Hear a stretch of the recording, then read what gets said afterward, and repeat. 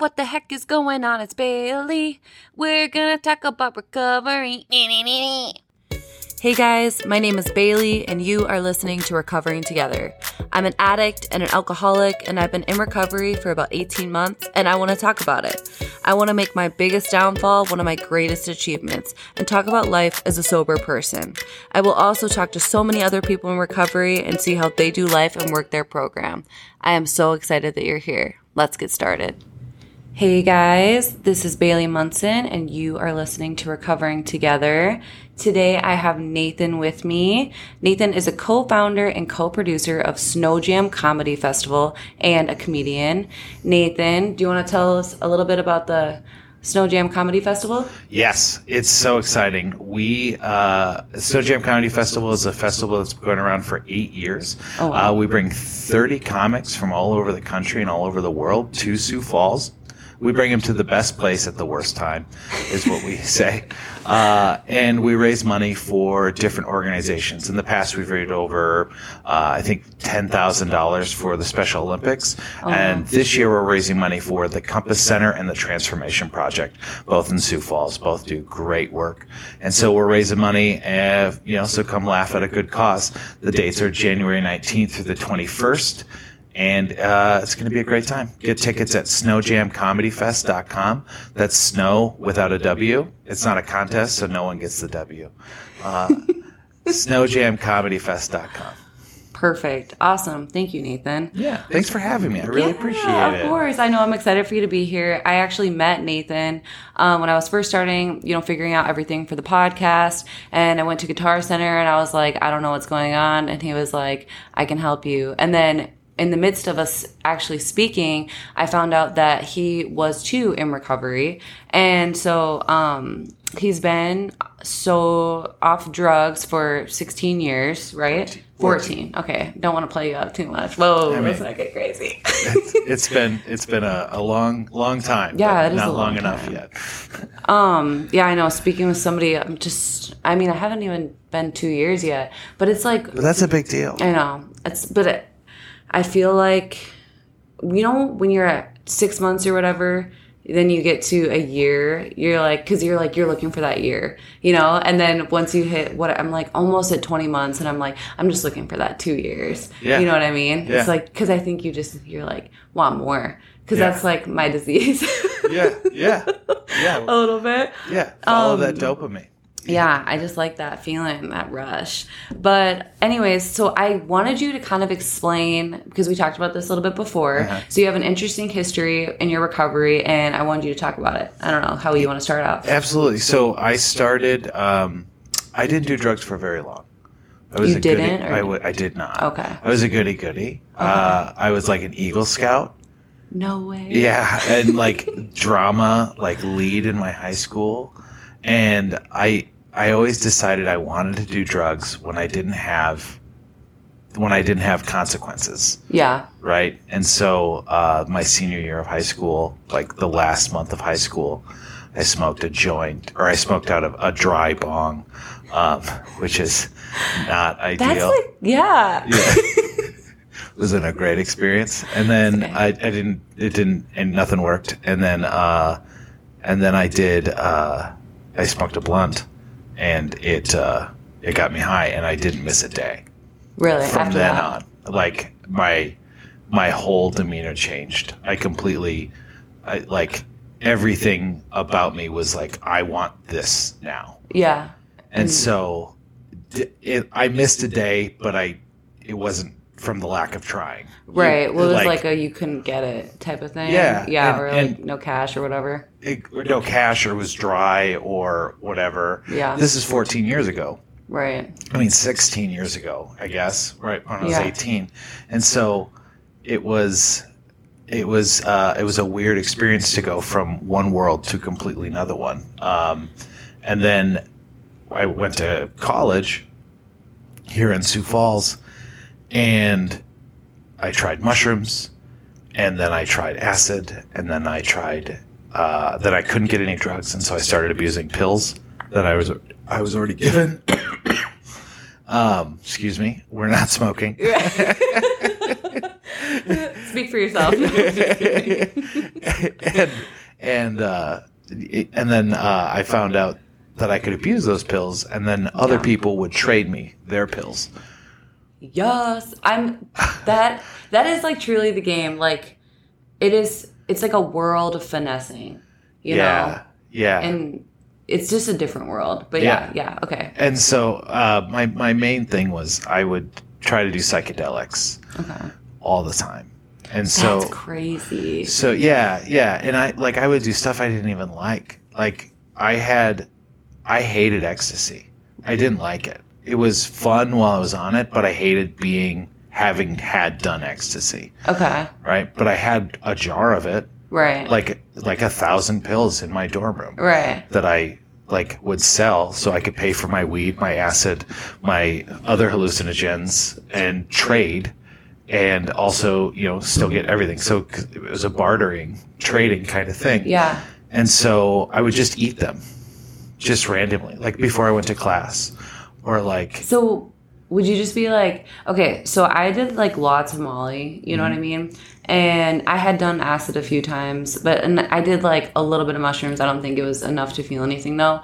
But I don't think ecstasy I ever tried. So is that like the... It's Molly. It's MDMA cut with another thing. Okay. So... it would be cut with either uppers or downers. So barbiturates like heroin or codeine or I had a lot of meth ones. That would be Coke, like just all that kind of stuff. So it's usually cut, and they brand them. That's where they'd have like a Blue Dolphin, it's been 14 years, so I don't remember. But you had double stacks, single stacks. But yeah, it was so much MDMA and then cut with another party drug. Okay. And so I never did Molly. Oh shoot! I never had MDMA proper because it didn't exist. It wasn't like available. It was only cut with this other stuff. Okay. And then mushrooms all the time, peyote whenever I could get it, like 2CE, 2CI, 2CA, 2C, whatever I could get. Those are all different forms of acid, right? Basically. Yeah, they're synthetic. They're a different synthetic hallucinogen. DMT did. You did DMT? Do you like that? No, I didn't. It cost too much. Really? I got ripped off, and so I couldn't afford like a good dose, and so I just got this head rush, and it was just like I could do this huffing, like paint. it was just like a bad headache.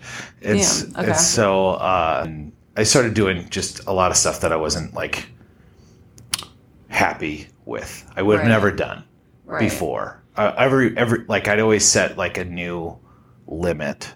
Right. And then not long after that limit, an opportunity would come up to do that limit. Yeah. And so I just continually get worse and worse, and I was losing friends, but I'd find new friends that were like accepted the things that you were doing, or doing those things, or worse than me, right? But we shouldn't judge other people's use or whatever. They were functioning, I wasn't. Right. So I kept spiraling and all while treating my body as a chemistry set. I would never like put anything in my body which I didn't know exactly what was going to happen. Right. I didn't know. I did a lot of research. I always did, it was the nerdy form of drug use, what will happen if I take 4 hits and, take a bunch of clonazepam. Yeah. So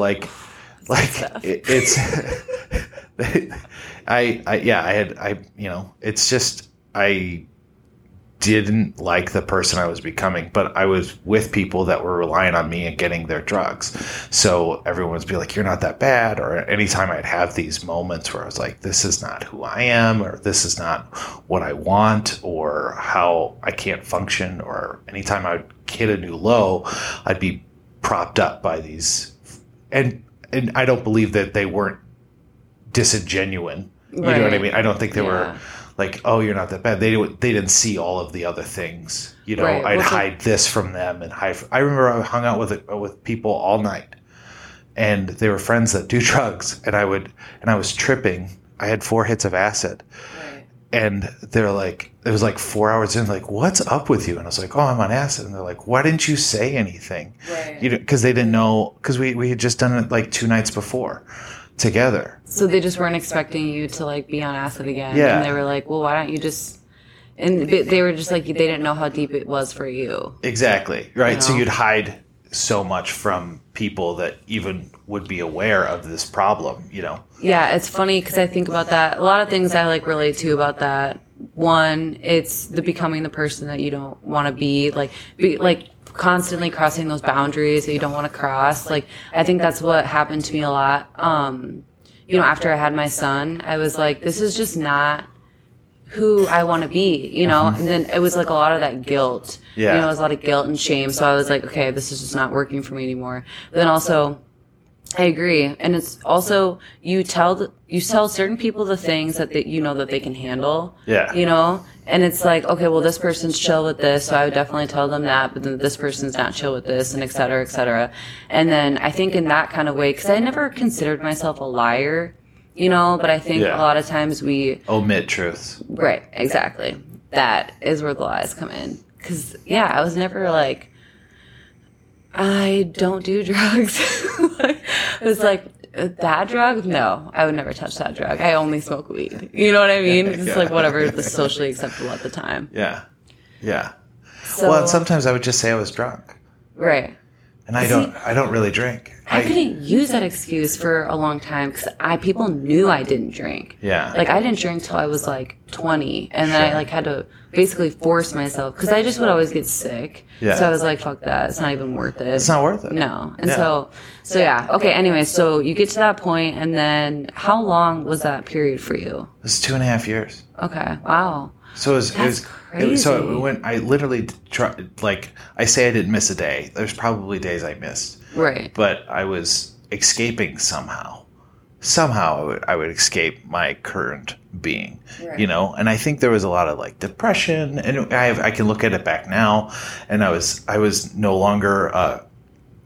I was deciding I was no longer Catholic, you know. Okay. I was raised Catholic, and I was having hard times with, you know, like coming to grips with like what I had previously believed and what I currently believe. And I'm in a school that is forcing me to take a religion class. You Really? know? So was it a Catholic or Christian based school? Yeah. It's a Lutheran base. I went to Augustana. Oh, okay. And so, so I was fighting that, and I was dealing with trying to get laid and trying to party and trying to do all these things that I didn't do when I was being, I wouldn't say repressed. I was very, very lucky with my life. Right. Like I've had all of the benefits one could have, I think about that a lot too, because it's like, looking at my life, I never had, nothing real traumatic. You know what I mean? Like, grew up with a good family, had stable household, whatever, like everything was good. So I feel like people think that in order to be like that, be like this, you have to have something happen to you. And that's just not the case. No. It just happens. Yeah. And like when we go into, like these rehab facilities and stuff like that, they talk about like the brain chemistry.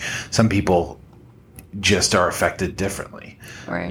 And so like, I recently read a study that, people with ADHD or, neurodiversities have a tendency can be addicted to non-addictive substances, right? So they're not chemically addicted. Right. They're more likely to be addicted to the dopamine that is like happening. The rush. Well, it's like that. I think about that. Sometimes I wonder.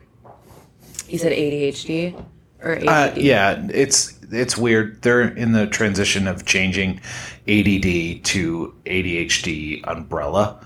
Right. So ADD no longer exists, and then ADHD no longer really explains what is actually happening. It's not necessarily a misdiagnosis, it's a mislabel. Right. Well, it's kind of like they change like bipolar or multiple personality to like DID, dissociative identities. It's just like a progression in the medical. Yeah, it's just better language to actually describe what's happening. Right.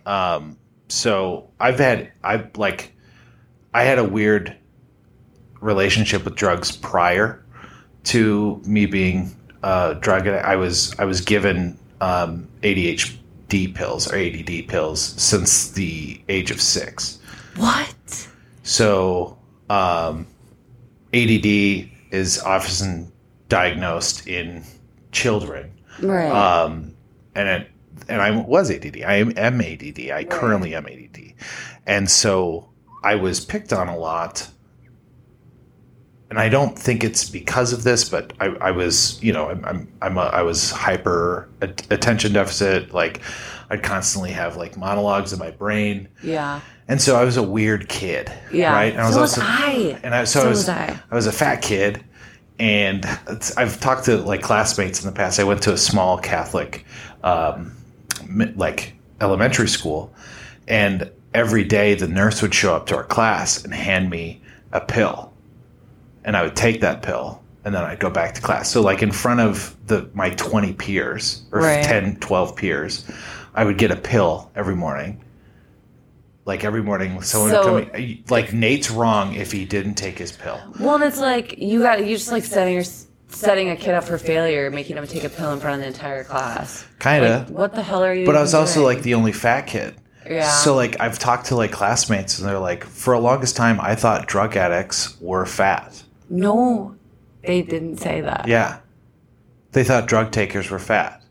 Oh, my God.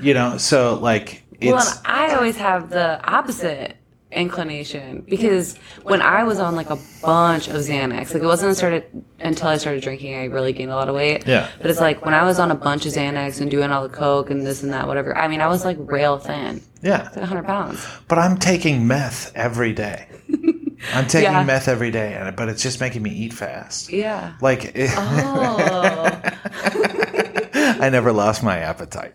But and that's just all perception, right? That's the only experience they have with people that take drugs. Right. Like the one person is the one person, the one weird kid that they know takes drugs every morning, right? And this is all in the Huge Dare program. It's just an interesting study. I mean, it's not important to my drug story, but like, take your pill was, and this is not a fault of my parents or the doctors or anything like that. I'm not blaming my addiction on them, but like, take your pill was a good thing. Yeah, it in was like, my brain. That it's gonna work. I'm a better person when I take my pill. Right.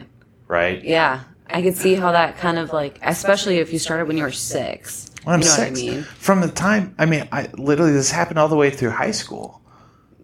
So were you getting Adderall? You said you're getting Adderall. It's not Adderall, it's Ritalin. Ritalin, okay. But yeah. And then I had Concerta. I had they tried all of them. Right. But because eventually your body becomes used to it, so they have to switch the things. And then they were worried about, then the studies came out, like, we probably shouldn't be giving our kids this amphetamine. Right. So they came up with a time release, which was Concerta. I remember one day I was waiting at the bus. My parents dropped by the bus stop to give me my pill. They did. Okay. Yeah, and this is the funny one of the story. bad kids was like, you can get fucked up on that. Like one of the bullies. Yeah. One of my bullies was like, you can get fucked up on that. And I was like, I don't. Yeah. Like, Yeah. I'm a good, Fuck off. and so that planted my seed. And then when I was out of weed, out of booze, out of everything in college, I looked at the vial of these pills, and I was like, that kid's voice popped in my head. It's like, you can get fucked up on that. So it's midnight, and I'm hanging out with a dude who's a friend of mine, still a good friend of mine. Yeah. And I was like, do you want to take these? And we pull them up, we crush them up, use my college ID to put out a line, and just started snorting Ritalin. Yeah. And that's good stuff. It did the trick. Oh yeah, it did the trick. But I needed 10 times more because I'd been taking it since I was 6 years old. Oh yeah, I never even thought about that. But that's. I don't think that's unique. I don't think that's a unique story. what I did, I got caught in college. Like with the law? From the school. Okay. So I was staying over the summer because I had gotten a job, and during the summer, so I stayed in Sioux Falls because I'm not from here, and I had gotten a half pound of mushrooms to sell, and I saved myself a quarter, and I took a quarter, but I was still not doing great financially, so I had a bunch of weed fronted to me to sell. But I was like, I need to get to where I'm going before these mushrooms kick in. Okay. I had just taken a quarter, which if you've never taken mushrooms, that's too many. Right. Okay. I could kind of like imagine, because they say like what a ball or whatever, like 3.5 grams would be okay. Yeah. An eighth. Yeah. So double that. Okay. Yeah. Right, so an eighth is like flying, and I doubled it. And so, and it was, I left everything out. I left all my pipes out in my dorm room, college dorm room. Oh, shit, okay. I left my scale, left my baggies. I left a half ounce of weed. Shit. And in Sioux Falls, half ounce is felony weight at the time, 2008. And I go to the place where I'm going to trip, and I have a half ounce on me to sell while I'm tripping. And my phone was broken. It would only work, the battery was dead. So it had to be like on the charger and like propped to charge. Right, yeah. And I go to this place and I get my phone going, and I have 5 voicemails. And 2 of them's from my parents yelling at me, like, Nathan, where are you? What are you doing right now? Like, call us immediately. Where are you? And then the other 3 were from college, from campus. Like, Nate, we found some stuff in your room.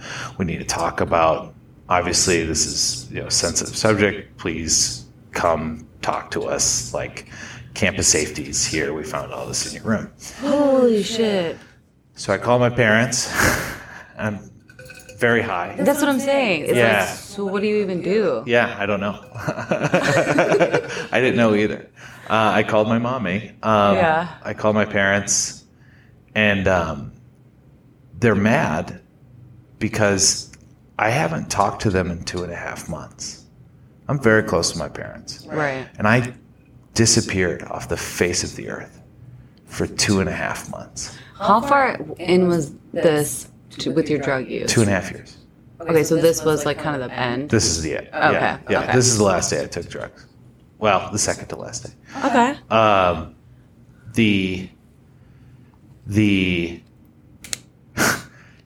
I call my parents.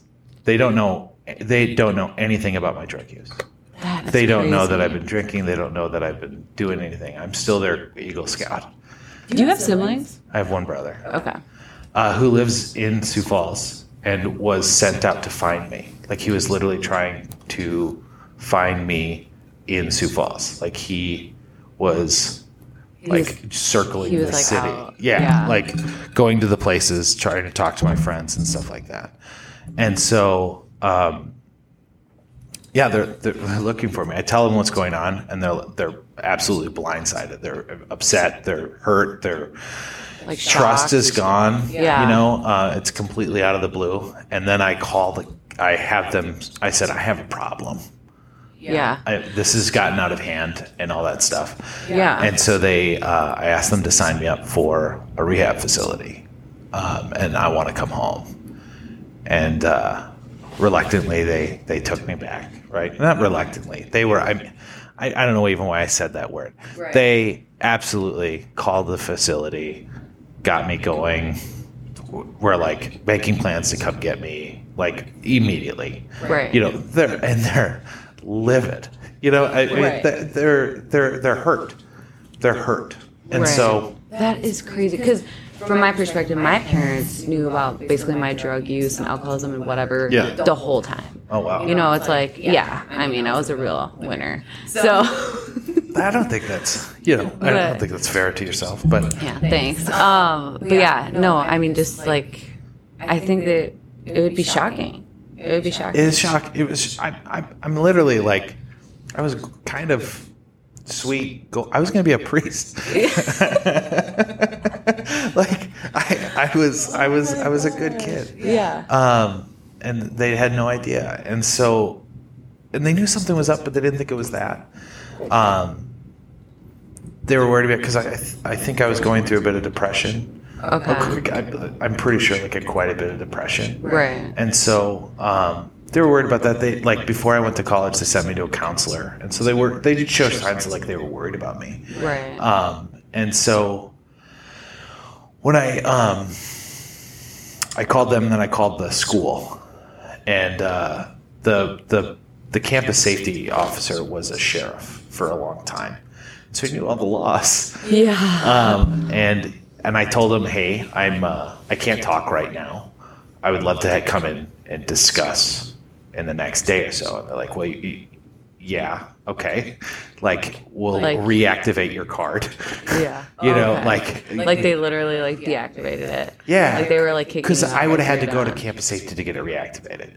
Okay. Right, to get my keys and stuff like that. Okay. And so I set up a time with them the next day, and I went in and I said, hey, I'm checking myself into a rehab facility. I just came clean.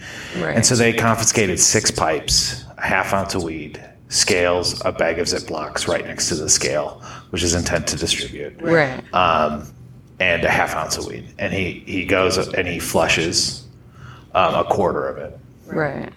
And he goes, you can upon completing your rehab program and turning yourself into the police, you can come back to school.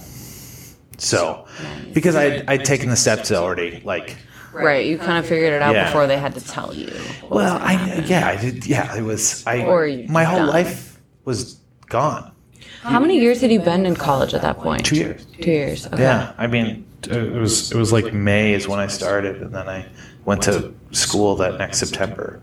Right. And then this was August of 2008. So, but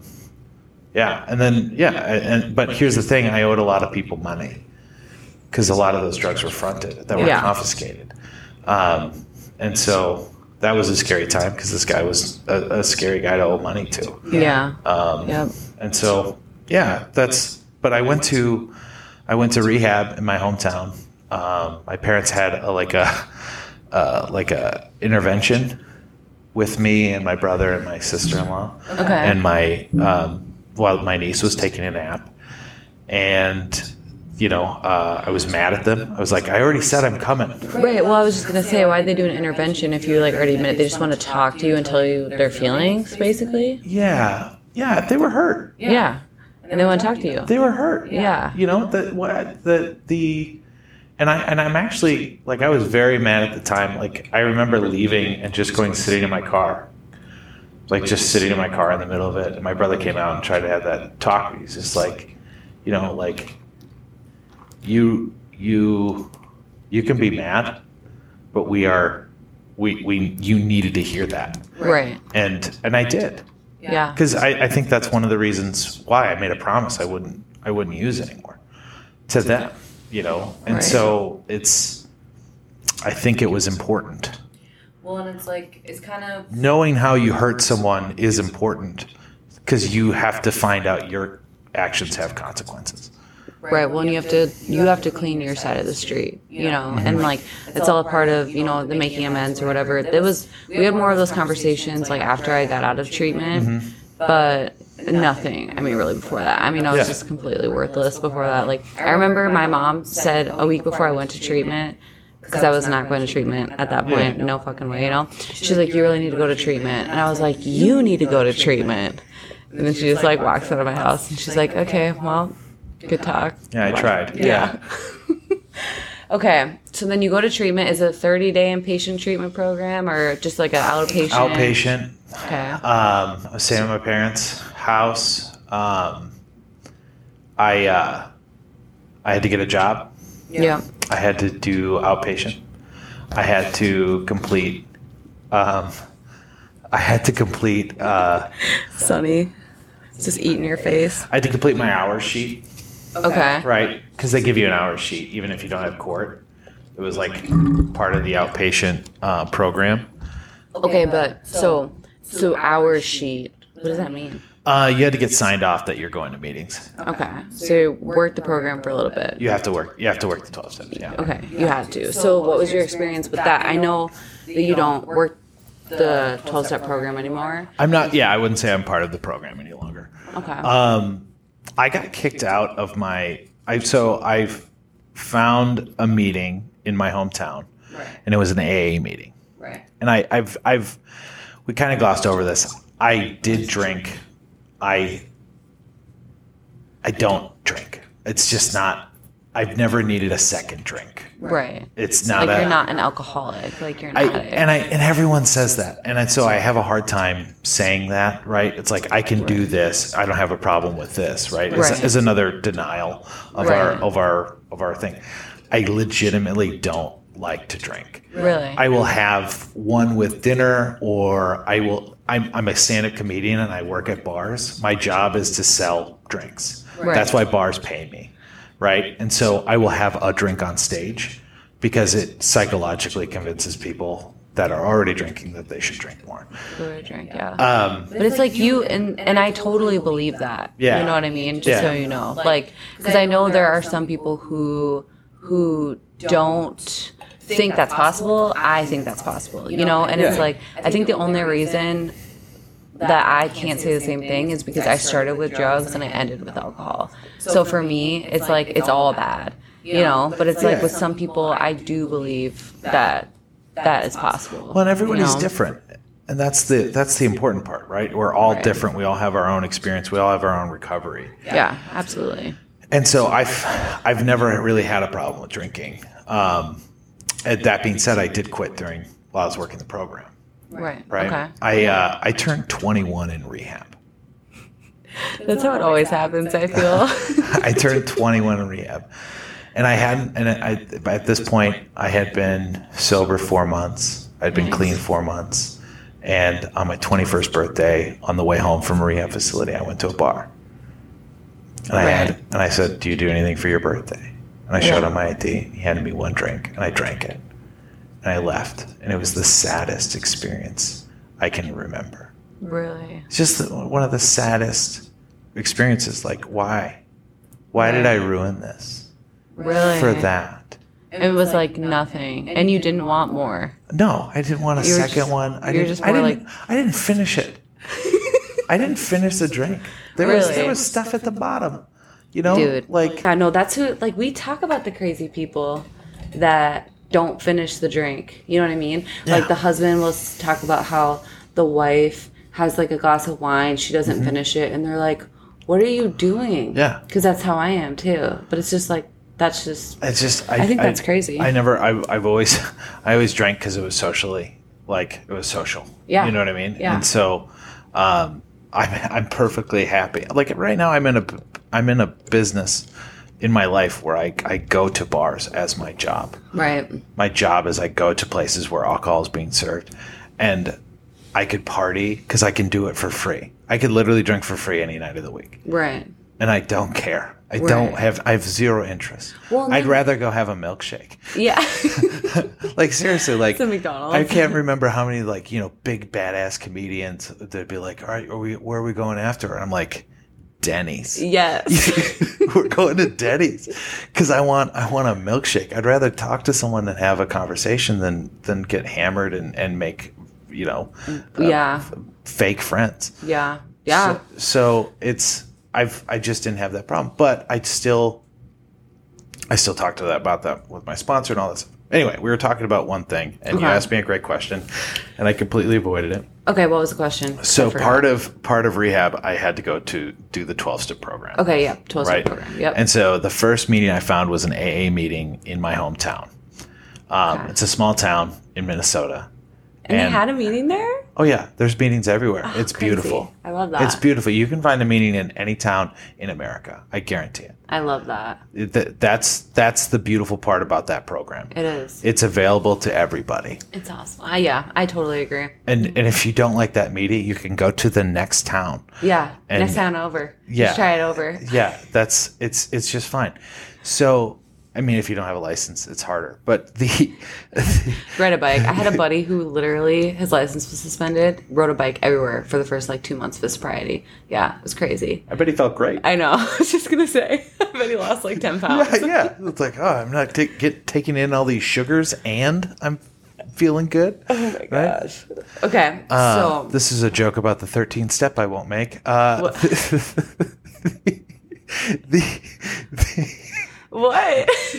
Well, I bet he was looking better for the 13th step, right? Was the Dude, joke. yeah, a lot of other girls thought so.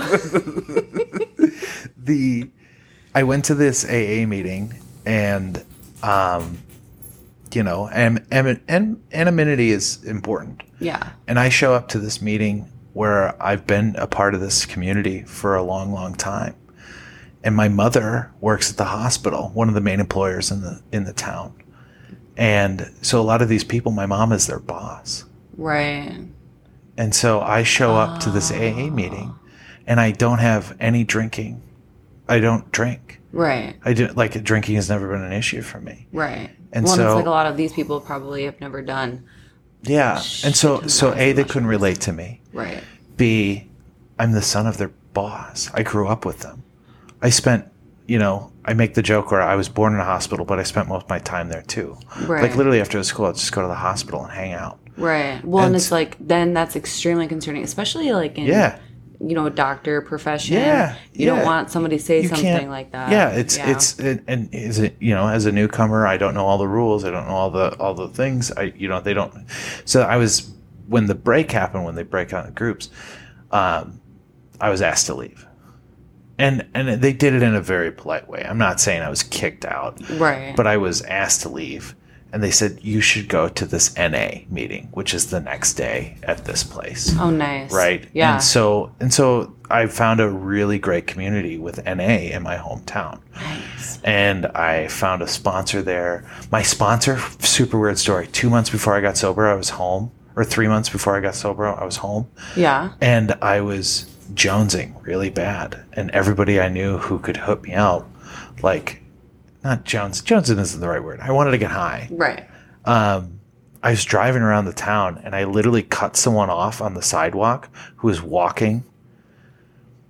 And I rolled down the window. No, they're just walking on the sidewalk. I pull into the driveway right in front of them and I roll down the window. I'm like, hey man, do you know where I can find anything, any drugs? And he's like, no man, I can't help you out. He was 5 months sober. Really? And became my sponsor. Really? Yeah. So when did that happen? How long after that did that happen? This was 8 months later. Holy smokes. Yeah. So did you guys meet in the meeting then? Yeah, we met in the meeting. Holy and shit. he came up to me after I'd been to 5 meetings. He came up to me after the meeting. He goes, you don't remember me, do you? I was like, no. And he goes, you pulled up in your car and asked me if I had any drugs or if I could get you any drugs. A complete stranger, which is the madness that we went through as addicts, right? Yeah. It's that dude has long hair. I bet he can get drugs. Yeah. Once, and you kind of just are like, I'll do anything. I don't really care. I need something. Right. Anything right now. That is so crazy. Yeah. I would have done anything that night. And so it's it was insane. The synchronicity. Are you familiar with that term? No. It's synchronicity is a big thing in the Grateful Dead world, where things happen. They're not necessarily coincidences, but they're related, right? It's that it's meant to be. Yeah. Right. So we see these small things kind of come together and make sense of the world. Yeah.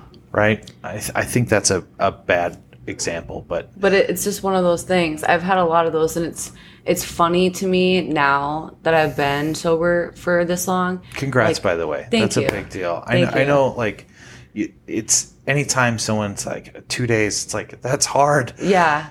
14 years is hard. 2 years is hard. 30 hours is hard. Yeah. It's all hard. It is. It is hard. And it's like, it's so worth it too. Because I don't think I would give anything. Literally, I don't think I'd give anything. Because, okay, Aries.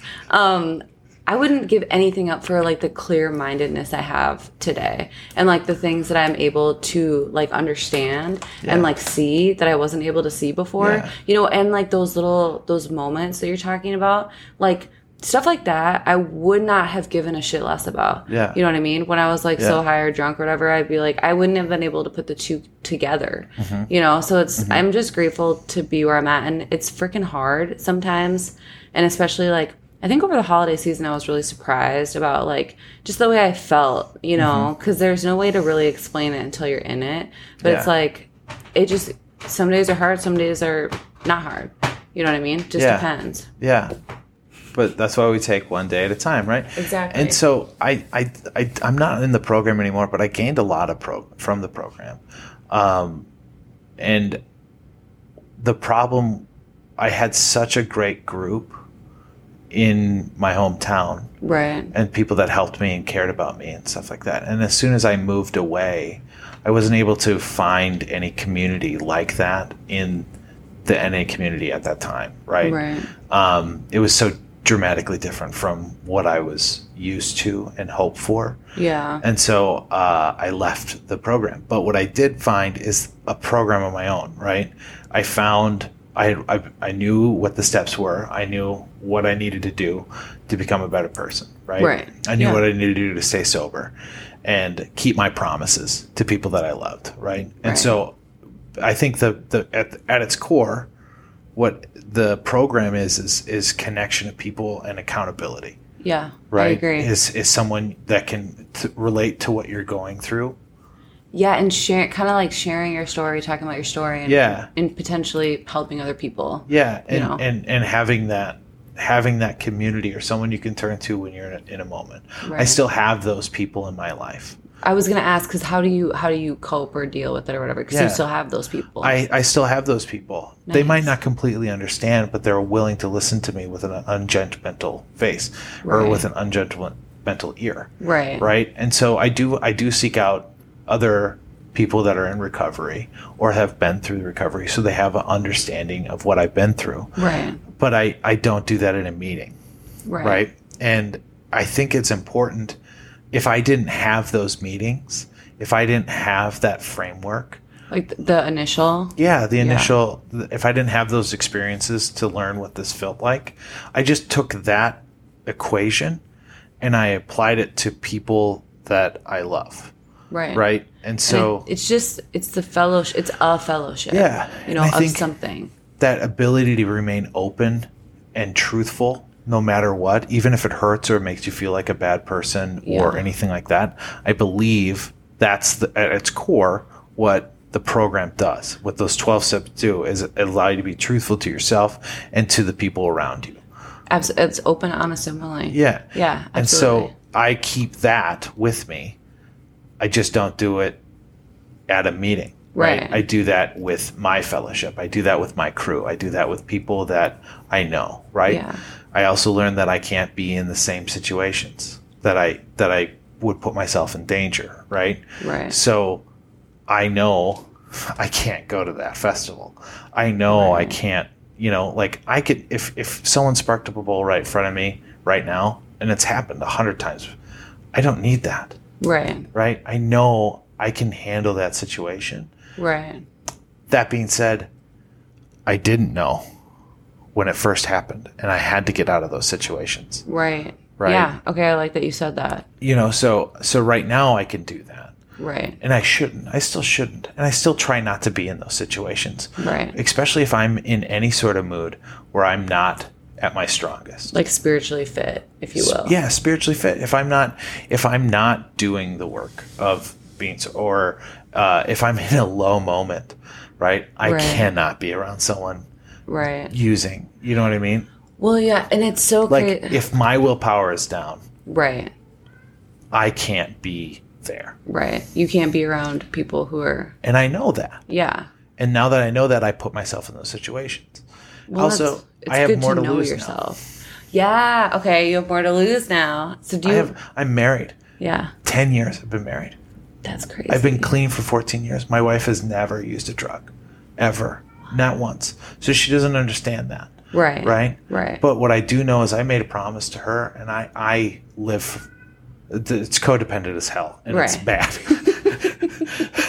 But I have other people that I can turn to in those situations. But she always, again, lends a judgmental ear. Right. And is willing to try to understand. So I've been married to, I have a beautiful daughter who we talked about just before the podcast aired. Yes. And I'm proud to be in her life and clear-headed and there for her. And so I have a lot more to lose now. If I go back, my parents are some of the greatest people in the world. I truly believe that, not just because they took their drug addict son, put him in their basement, charged him rent, and put all that money into a savings account to help him get back on his feet. No shit. Right? That is awesome. That's not one of the reasons why they're the best people. Right. It's a small sliver of why they're the best people. Right? That's just a tiny fraction of why they're amazing. I owe it to them. They've worked so hard and cared so much that it's not worth it to lose that trust that I've rebuilt. It's never the same trust, right? That trust that I had when I was 18, going off to school, that will never be there again. Right. Never, not once. Right. And that's even okay. after 14 years, too. 14 years. I will never have that again. Never. And I'm okay with that because the trust that we've built now is based on open communication, right? I can talk about it when I've had a bad day. Right. I can talk about like, hey, I'm not using. Hey, I did, I was around this today and it's okay. I'm fine. Like I don't have any problems, right? And they're proud, but they're also cautious. Yeah. Because they know at any moment it can go away. Right. Well, and like you hear of these people who seem like they're doing well, and then all of a sudden they fall off, and you're kind of like, well, what happened? Too well. Too well. We get confident. Yeah. I can handle it. Yeah. I'm not the same person I was 14 years ago. I could smoke. Right. I could go back to that. Right. Like I could just have one drink for me, you know? That creeps into my head all the time. I could go back. I wouldn't be a problem anymore. I'd be able to handle it now.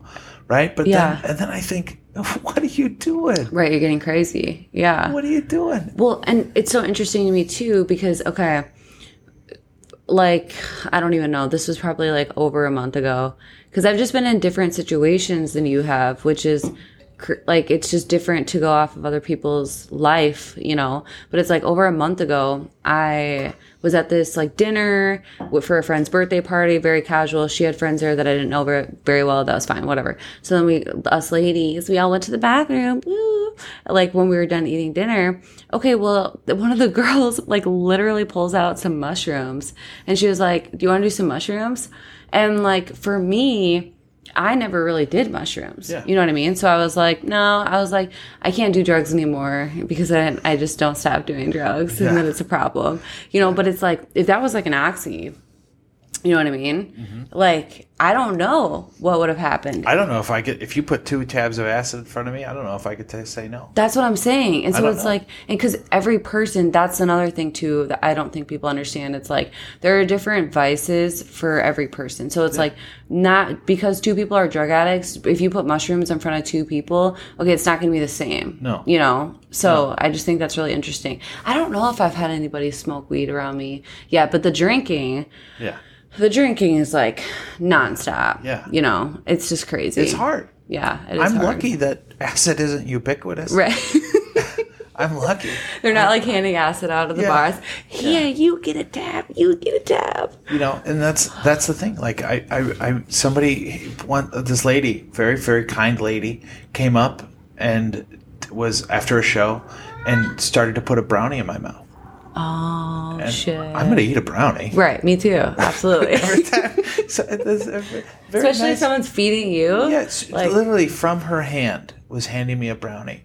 And then she handed the other comedian a vape pen. And he goes, "Is this weed?" And she goes, "Yeah," as she's putting the brownie in my mouth. And I smacked it out of her hand.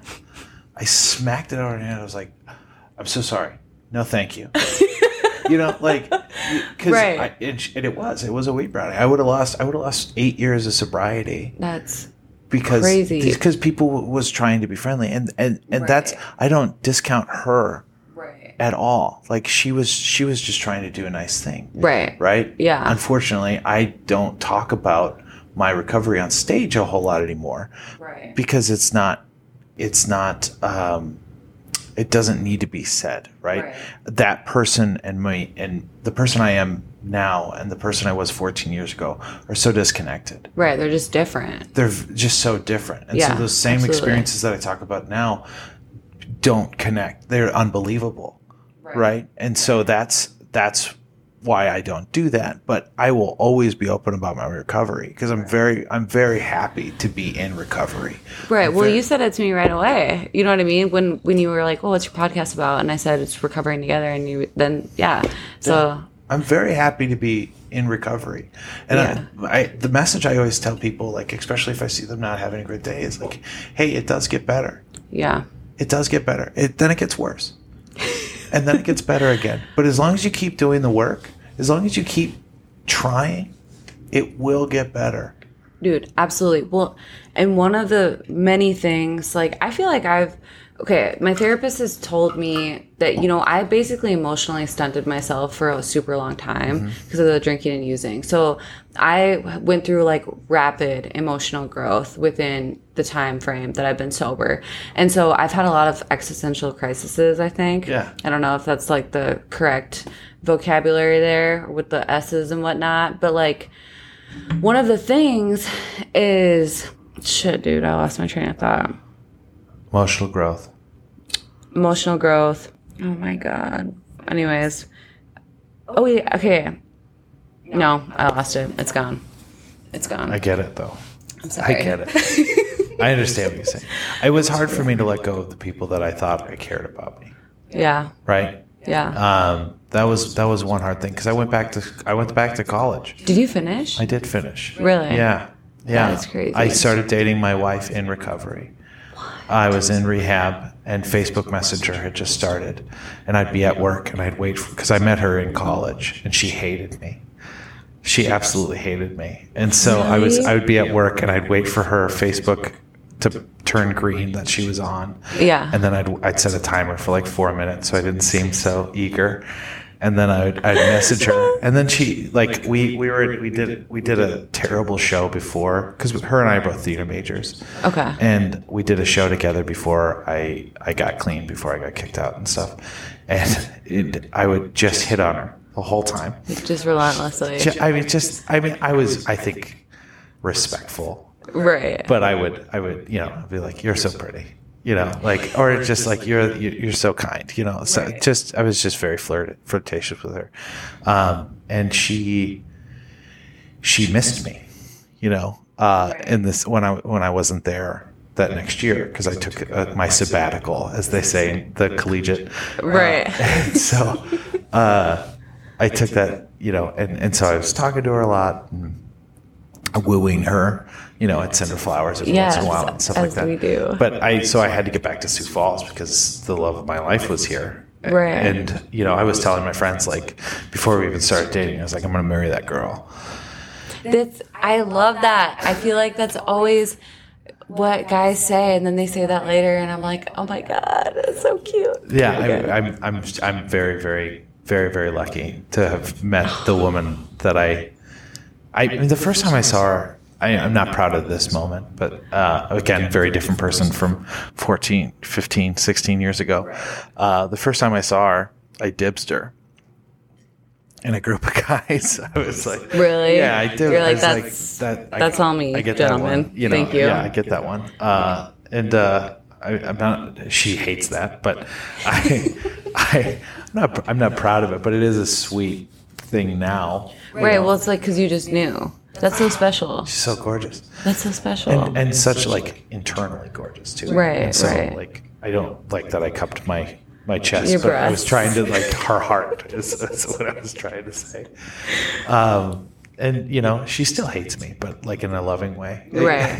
I think that's how most marriages usually stick together. Yeah. I don't know. I've yet to find my mans of the future, but like you don't need one. I love my wife. Absolutely. But it's I don't need her to live. She just makes living great. Yeah. Well, and I think that's what they always say, like, you know, I don't need you, I want you in my life. And I think that's what makes relationships work. Yeah. You know?